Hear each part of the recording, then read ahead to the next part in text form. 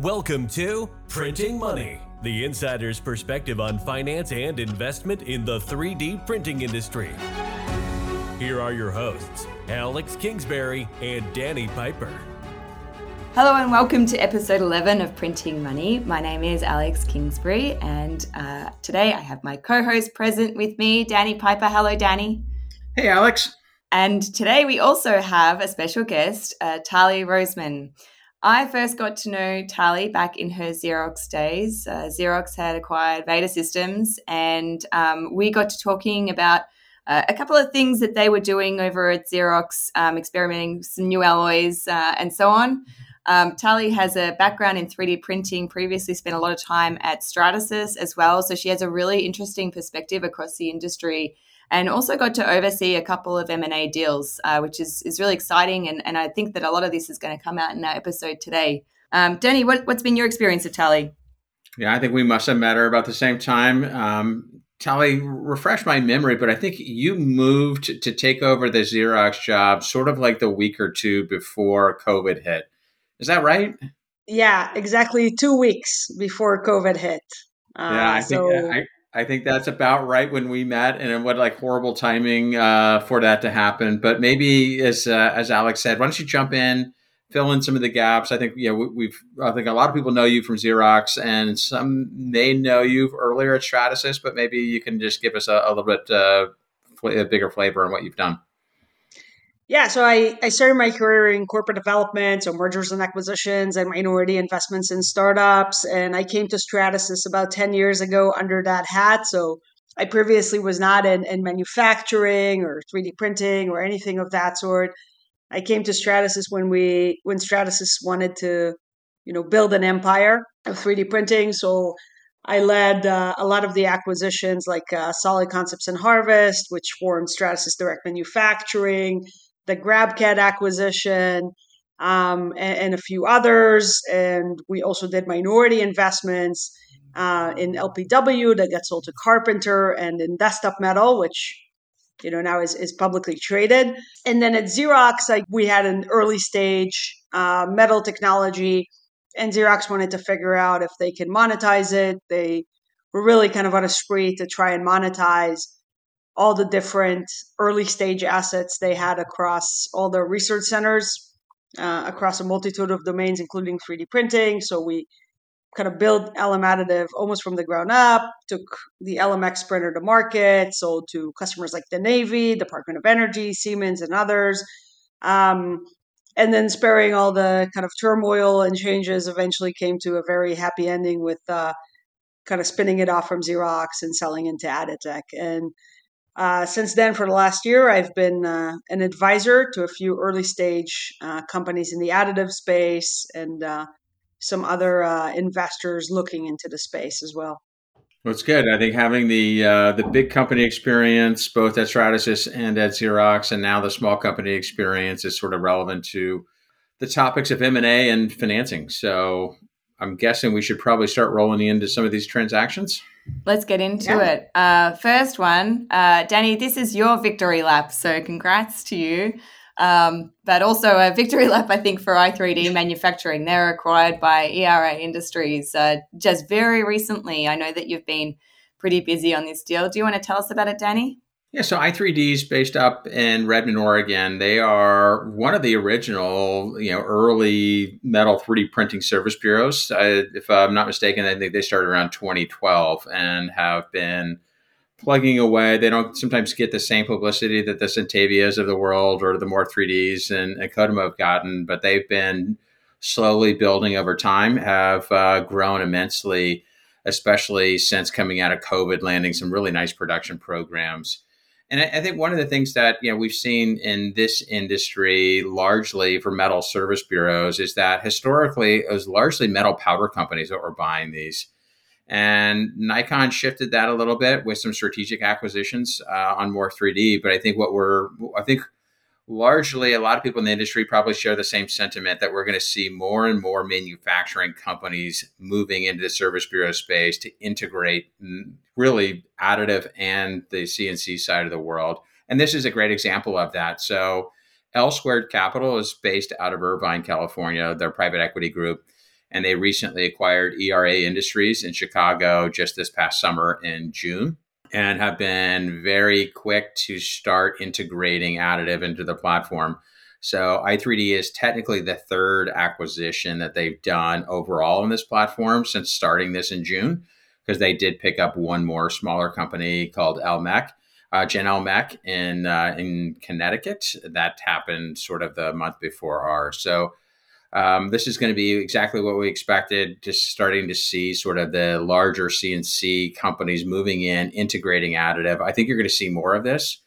Middle Ground Capital had acquired a company called Megatech. So if anybody remembers, there was a press release at Rapid on Middle Ground seeking out opportunities in this regard as well. So there are a few more executives running around this space from the additive side that are all looking to sort of bring private equity into the fold. So I think this is the first of a few of these, but I think it's a great thing for the additive space to get more private equity involvement.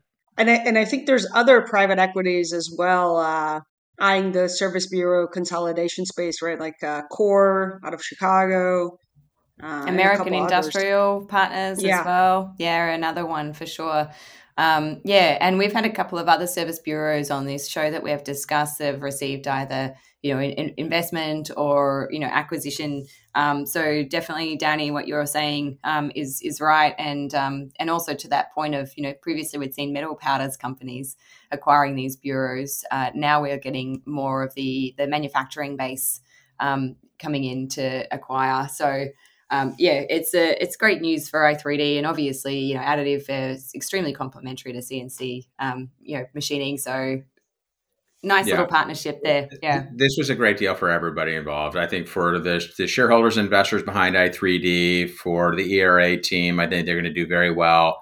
They have a very experienced CEO, and I think that, stay tuned. I don't think this is going to be the end of the story for them, as they are very acquisitive and have been, I think, very well coached with the L Squared team as well. So great team. And, I'm wishing them all the best of success going forward. And like I said, you're going to hear more. Maybe it's a good transition because there's another LBO deal that played out as well as sort of this next one. So Alex, why don't you jump into this, the next sort of transaction? Yeah, that's right. So Rapid Processing Solutions was acquired by Go Engineer just the other day. And it was an undisclosed amount, so we don't know what the deal value is.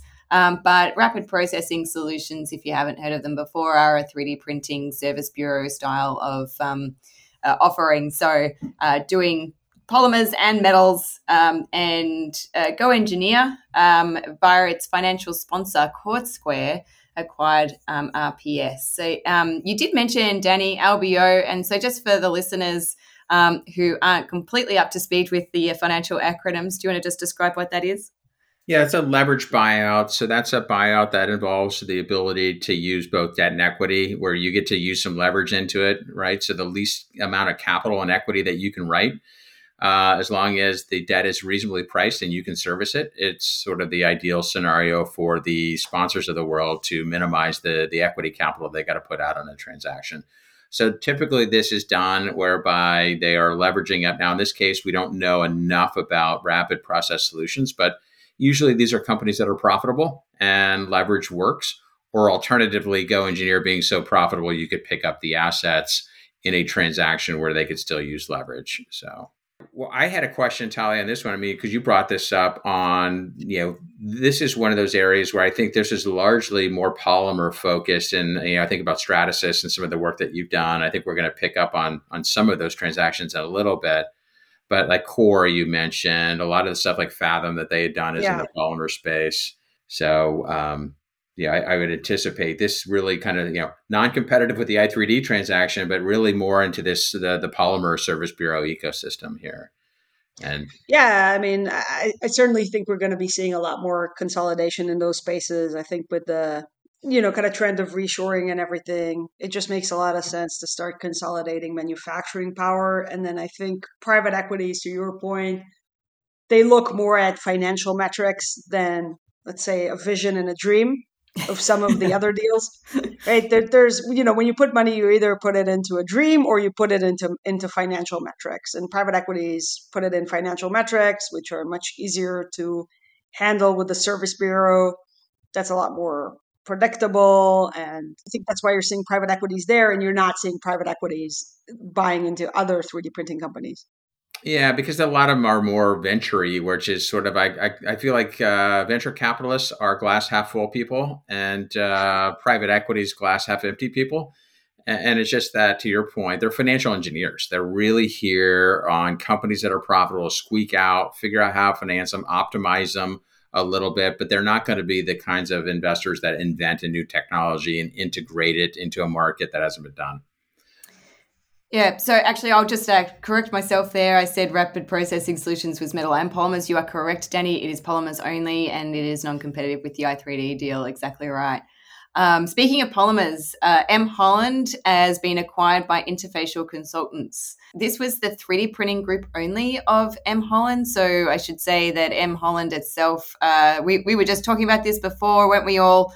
It was Ravago Group that has bought out M. Holland, but then spun out immediately afterwards the 3D printing business unit of M. Holland, and that's been acquired by Interfacial. So a few sort of slicing and dicing activities happening there. Yeah, this is. I'm going to put this one, and then the next deal we're going to talk about in the corporate carve out bucket, right? This is not a full on separate entity. They just carved out the 3D printing assets of M. Holland, and I say they. Ravago bought M. Holland in August and turned around and sold out the 3D printing assets in September. And so the next one we have here is the Stratasys sold their urethane manufacturing assets, which were a part of Stratasys Direct.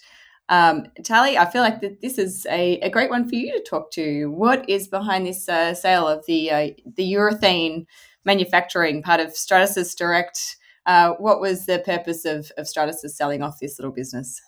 Yeah, it's funny because I led the acquisition of that asset. So I can talk to that. This is part of Solid Concepts, which, in 2014, 2015, we bought back to back Solid Concepts and Harvest to form Stratasys Direct Manufacturing. And a lot of the vision back then was really to build Stratasys into this, empire and one stop shop, both for printers as well as for part production. And we thought we needed capabilities beyond just the additive capabilities if we're going to be a one-stop shop for parts production as well. Speaking of the financial valuations and everything, we paid $300 million for Solid Concepts, which obviously now looking back and thinking about the multiples, that was much higher than the multiples. I was being diplomatic, yeah, but it's much higher than the multiples you're seeing now. And really, I think, this is, that part of the business has nothing to do with additive. It was something we acquired, again, as part of the larger acquisition of Solid Concepts. And this is just indicative of Stratasys trying to more focus on the core business and presumably also, get a little bit more cash in the bank. In fairness to Stratasys, I think, back in 2015, we were like in a different time in a different world because it was sort of really about the time I think that all was being negotiated, contemplated was when the peak of the market occurred back in the mid-teens for both Stratasys and 3D Systems. And so your ability to trade on stock and raise capital at very high valuations back then, that doesn't make that acquisition y'all did back for Solid Concepts, too off market. Matter of fact, it was pretty market back in those days. I think if I recall, something in the neighborhood of kind of 5 times revenues, which is where a lot of things were being done. But on this one, I was trying to dig in a little bit. And Polycraft, which is owned by the Lamargine Group, they're in Poway. There's not a lot of information, very limited website. I don't think this is a big moneymaker for anybody. So I don't think there's going to be a huge amount of cash because just looking at the website, I think it's a smaller operation. But interestingly, it looks like they make a lot of soft tools for probably customers like General Atomics, which happens to be, they have a facility down the street in Poway. So I'm guessing this is where they're just consolidating the supply base with those two for the big customers in that area. So at least that's my read on it. I'm not sure if that's. I fully agree. I think it's a kind of a local consolidation of a small entity into a larger one, and again, a good opportunity for Stratasys focus on the core business and shut off non-core assets. Yeah, this wasn't a 3D printing business. Yeah. Can I just ask a question, Tali? Perhaps with a view to maybe a larger Stratasys strategy around, they obviously make and sell 3D printers, and so having this business unit of Stratasys Direct Manufacturing is more of a bureau style offering.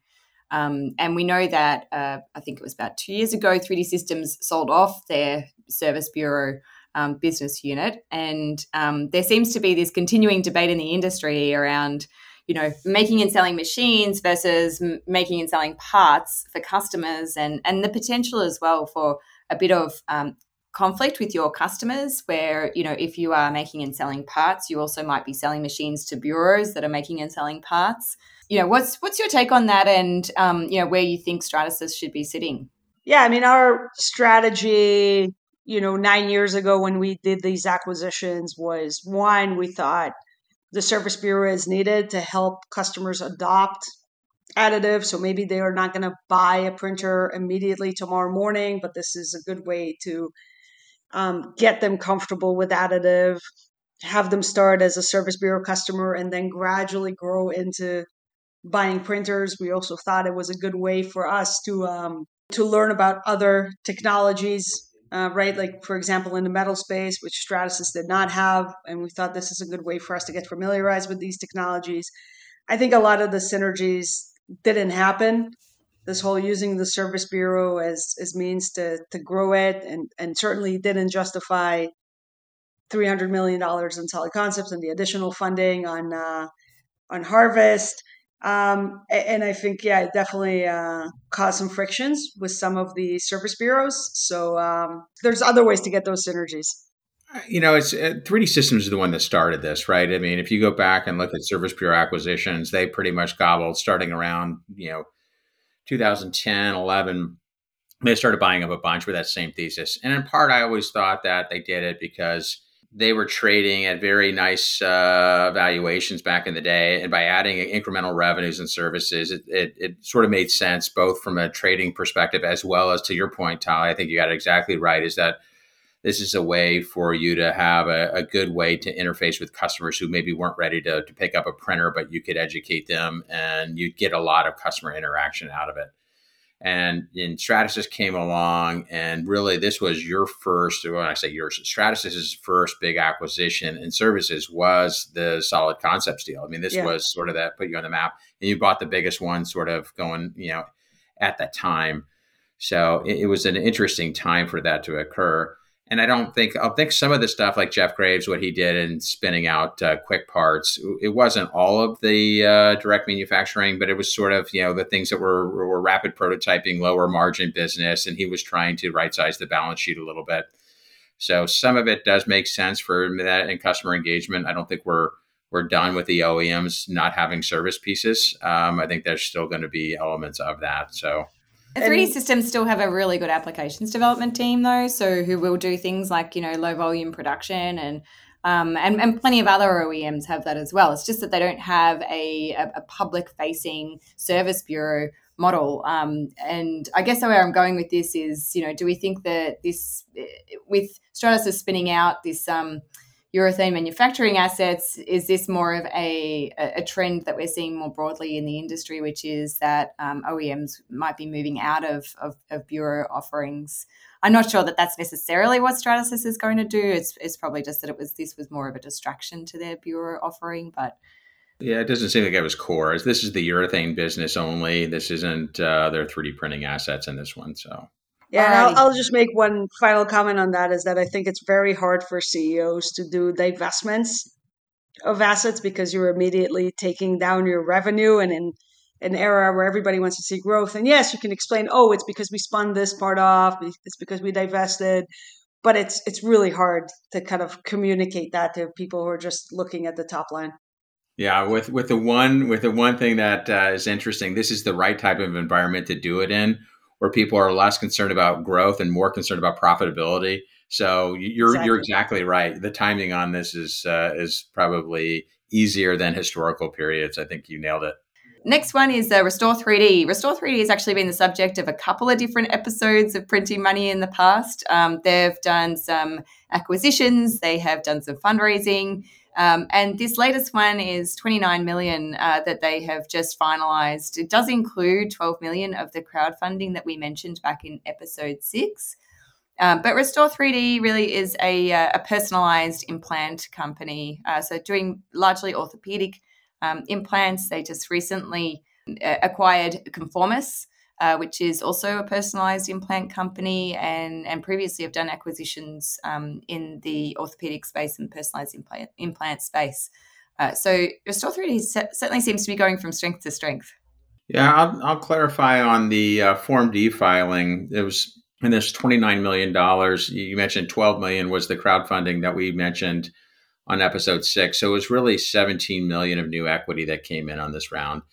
And we did cover the Conformis acquisition before, but that technically closed on September 5th. So you can put a bow on that one, and that is done as well. So it looks like they've got some new cash that just kind of came into the company from that standpoint. And so they've got some runway to go.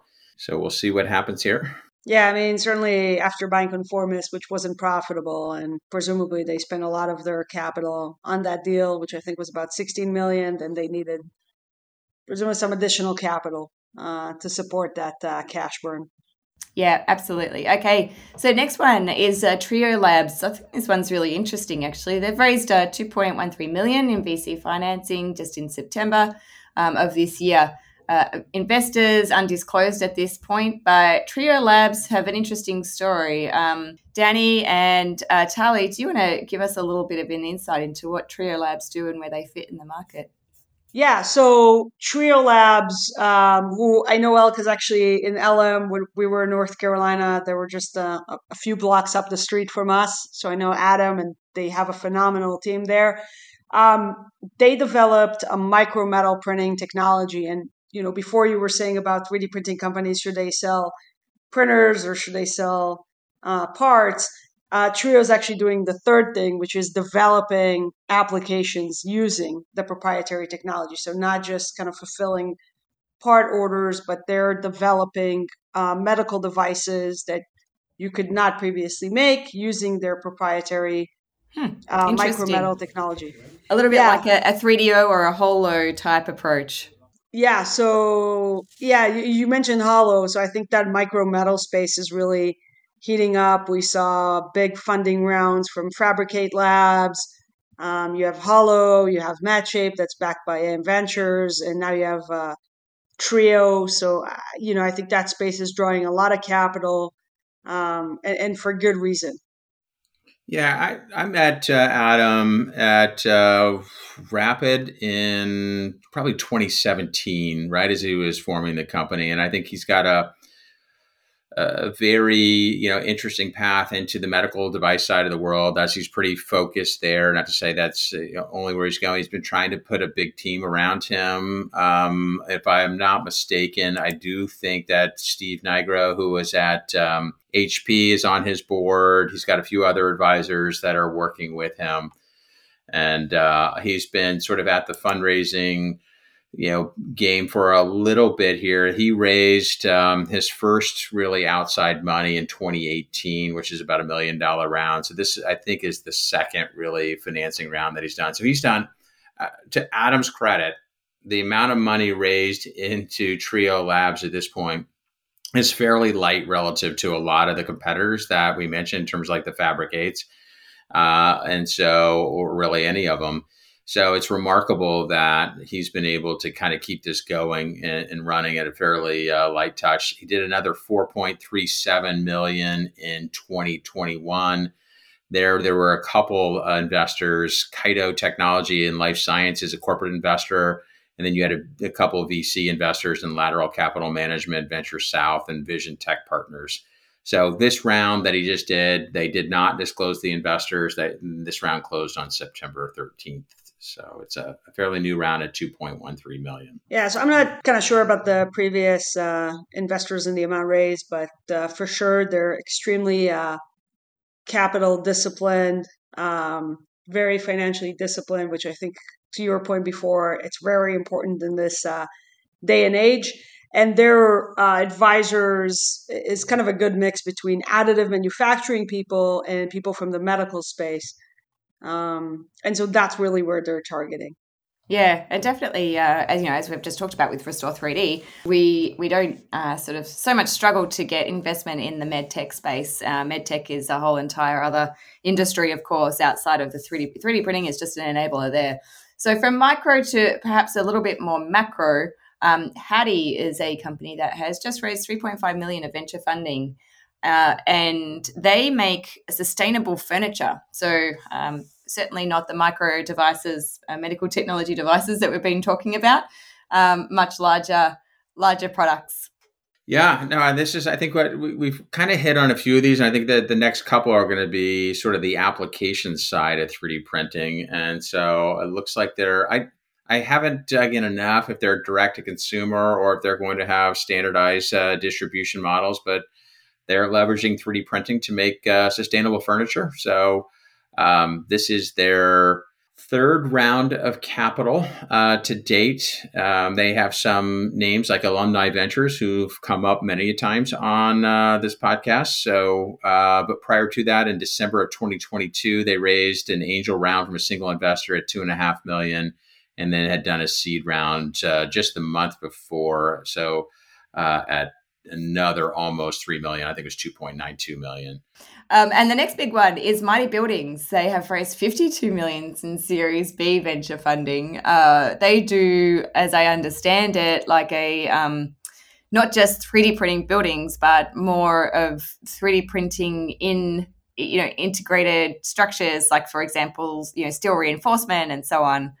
Yeah, so in our prior we've episodes we've covered, I think it was SQ4D and Kind Designs, and I think we typically see are these concrete extruders that sit on a gantry, and you see this house being built. And I think this one is a little bit different in that they are doing, I think, finer feature. It's a concrete substitute material for walls that integrate into steel framing. So if you look at sort of the investor base here, this is the who's who of Silicon Valley. You've got Koshla Ventures. They have 42 investors. They've raised 139, almost $140 million to date.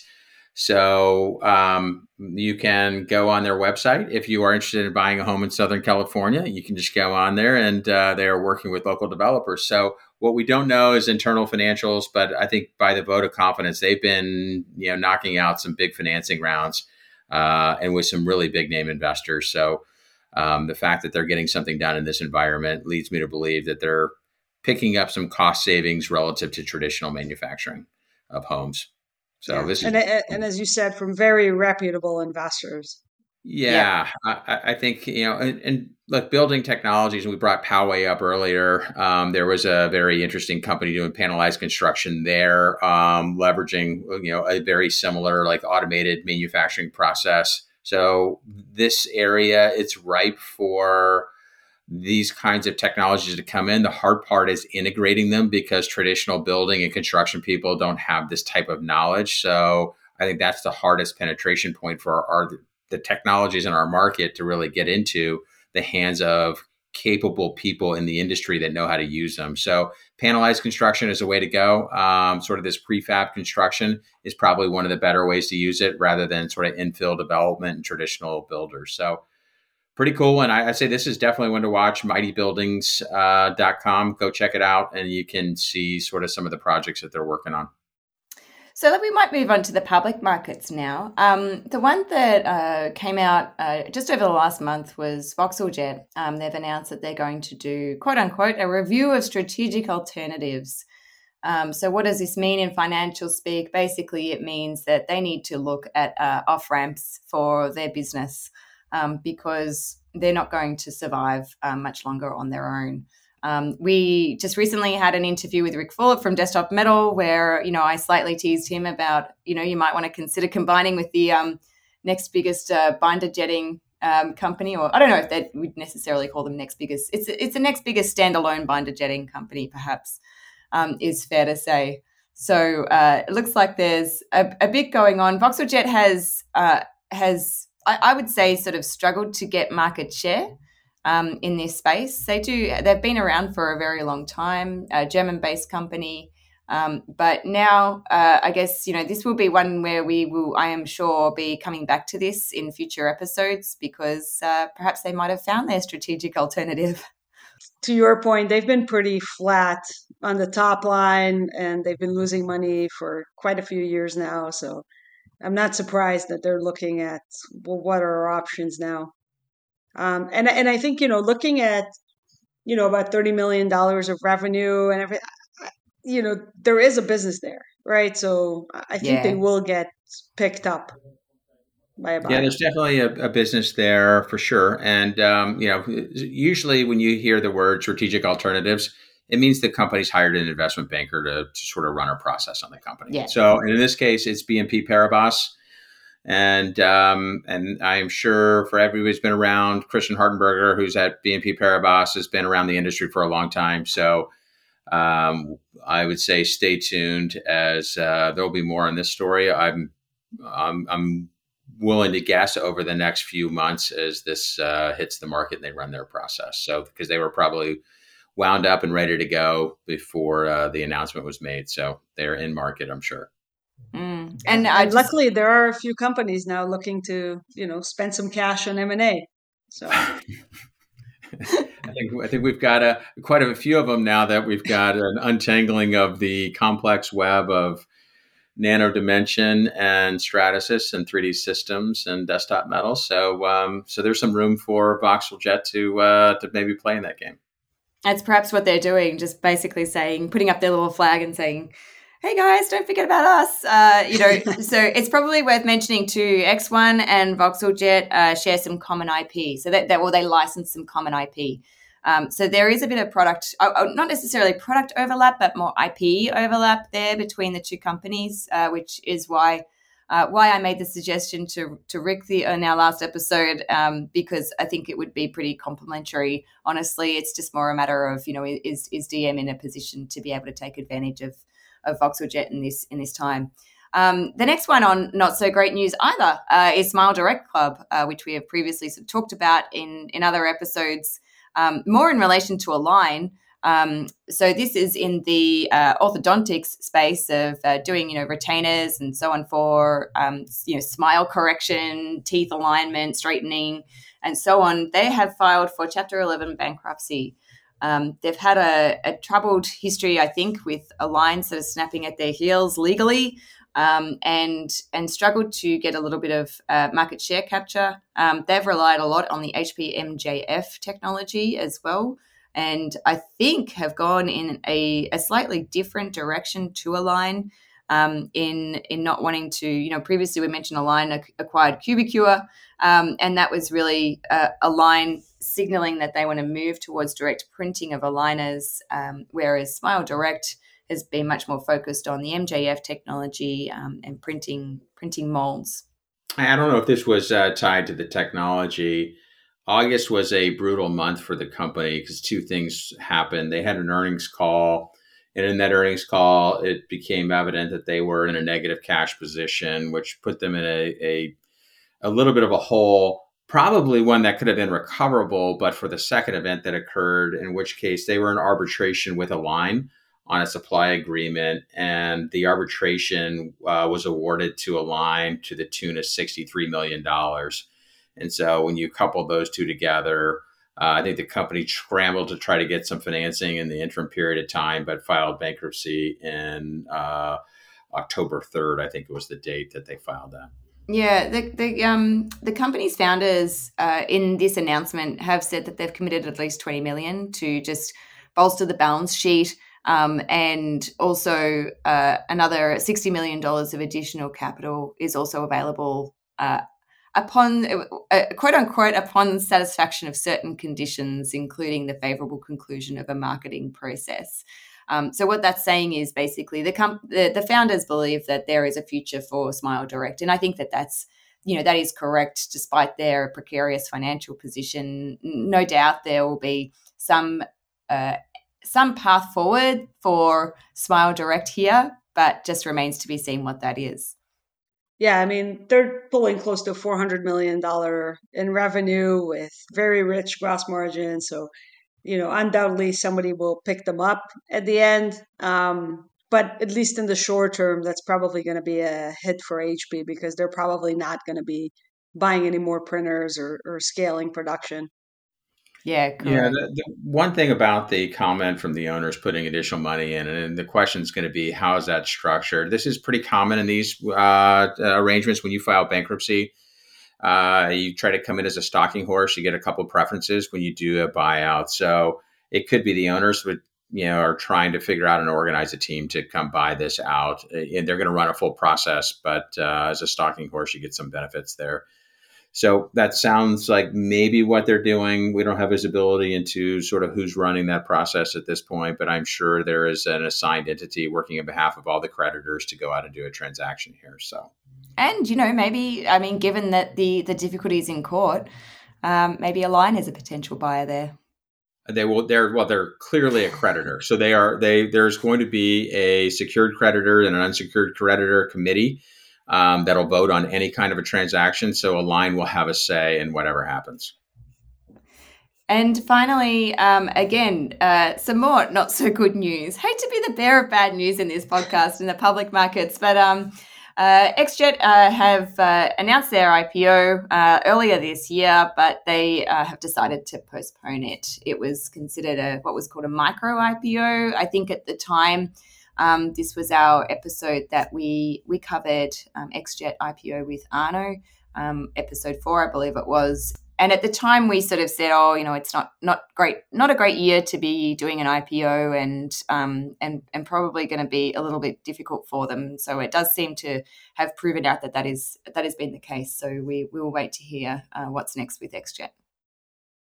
Yeah, and I mean, one, I think it's not a good time to IPO, but secondly, to be honest, I think it's with where they are in revenues and market traction, I think it's a little too early for them to IPO. I can understand why after raising $140 million, IPO sometimes is the way to go instead of an exit because of liquidation preference and everything. Sometimes it's cleaner for you to kind of do an IPO. Yeah. But I think it's premature in their life cycle of sales. Sometimes it's not the investors that are driving the IPO. Sometimes it's the founders. And the reason being is with an IPO, especially if you don't have a blocking right from your investors, you can get rid of your liquidation preference. So Exactly. it's one way out of these high liquidation preferences that some of these companies have where the founders are underwater. So this is a common problem in the world of the Series B, C, D kinds of companies, because sometimes the value of the company is below the liquidation preference.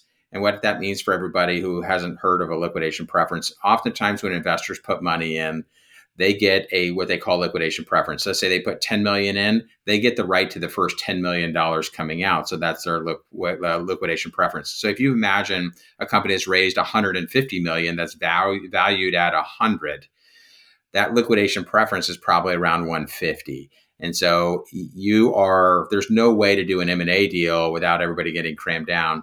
If you IPO, the liquidation preference goes away. So that's one thing that happens in this market. We don't know what's going on behind the scenes here, but this is sort of one of these where you're starting to see some of the tech companies IPO. In the last couple of weeks, there's a few of them that are starting coming to market, and this is one of the problems that they're trying to work through in all of these. And I think this is something where, stay tuned. All these Series B, C, D companies that are, probably trading at market values below what they've raised in terms of amount of capital are going to have to deal with. So IPO is not a great answer. To your point, Tali, I agree with you. But this is one of the reasons why it's an option that is often pursued by some of the founders, ironically, and not as much sometimes the investors if they've got liquidation preference issues. So. Yeah, it's funny to think about it, but unless they get sold at, let's say, at least $150 million, then the founders, the employees, everybody that do not have liquidation preference would get $0, Correct. literally zero. But in an IPO, even if the company valuation is $50 million, they get some money. And so I think even though it's premature, this is why a lot of companies are doing it these days. This is probably why XJet is considering it. And we're probably going to see a few more of these. Interesting. So it's basically just a Hail Mary then for the founders. So just to wrap up, Tali, I can't let us go or let you go before I ask for some very brief comments from you about the latest cancellation, obviously, of the Desktop Metal and Stratasys merger. Tali, you have a long history with Stratasys. I believe you're also a Stratasys shareholder. What are your thoughts on this deal being terminated? And a history with Desktop Metal, because when I was in Stratasys Corporate Development, we invested in them. That's right. Yeah, well, the two companies have had a lot of shared history, of which you have been part. So please let us know your thoughts. Yeah, look, I think Stratasys shareholders made the right call. Again, I voted against. I have 0.0001% of Stratasys, so my vote wasn't the swing vote. But I did join the overwhelming majority of shareholders in declining the deal. I think Desktop Metal is overvalued versus Stratasys in this deal. And I also think it's one can't underestimate the complexity of integrations and extracting synergies. Apropos what we were just talking about with solid concepts and the forming of SDM, and a lot of the synergies were not materialized there. And that's why I thought that would be the case with DM as well. So I'm glad kind of the shareholders did the right thing. And we'll see who Stratasys is going to eye next, because I think Stratasys should be acquisitive. I just think it wasn't necessarily the right target at the right price. Keep in mind, Stratasys is evaluating their strategic alternatives right now, the same way VoxelJet is, with JP Morgan running that process. So what that means, I don't disagree with you, by the way. I'd like to see them become acquisitive in the market. So, of course you would, Danny.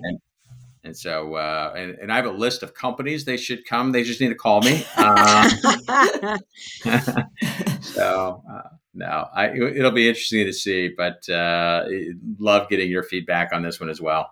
Yeah. So anyway, it is actually a really good point, Danny, that Stratasys is examining their strategic alternatives. They obviously have been just quoting offer after offer, and I think it's fair to put, now that the DM chapter is closed, to be able to just open it up for a more broader conversation for Stratasys and what they should be doing. But obviously the DM Stratasys thing has come to an end. I want to wrap it up now, but before you can never say they come to an end. We've already learned that. They've been going. This could play out a lot more, but I digress, and just stay tuned. That's all. I call it Succession, the 3D printing version. That's right. We're all waiting for that TV series to come out. It's a direct to Netflix special, I'm sure. Hey guys, before we wrap up, I just want to say it would be remiss of me not to acknowledge the atrocities that have occurred in Israel recently, with much of the technology and many of the people in the AM industry coming from Israel, including Stratasys, also Nano Dimension, and many, many, many others. You'd find it hard not to find anyone in the industry that hasn't had some connection to Israel in some way. So our thoughts are with the people of Israel, and we hope that peace and stability returns to the region soon. This has been Printing Money, episode 11. Thanks for listening. You've been listening to Printing Money, the insider's perspective on finance and investment in the 3D printing industry. For more information about what you just listened to, or for past episodes, visit www.3dprint.com.